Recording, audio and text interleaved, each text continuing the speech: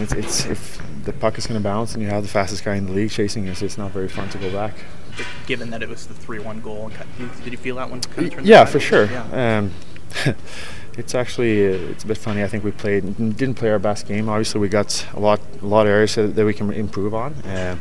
We gave up way too many shots on net today. I think we stuck together. Our power play was really good, and Mikko was really good in the net. So we're happy with the win and big 2 points. Maybe just expand on just when Mikko was dialed in like that.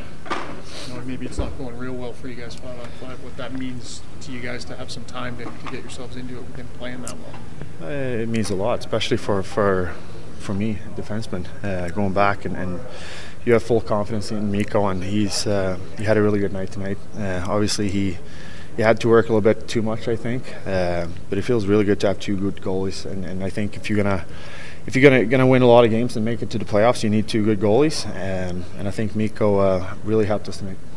5-point night for Connor. In that second period, it just looked like there was 3 shifts where he said, "I'm taking over this game," and got the 3-1 goal, got the power play, and then just what can you say about him, the way he's kind of take over a game? He was average today.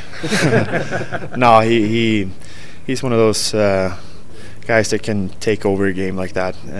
Obviously, it was a couple of big goals for us that gave us a lot of energy, and like I said, it's really important to get that power play going right off the bat here early in the season.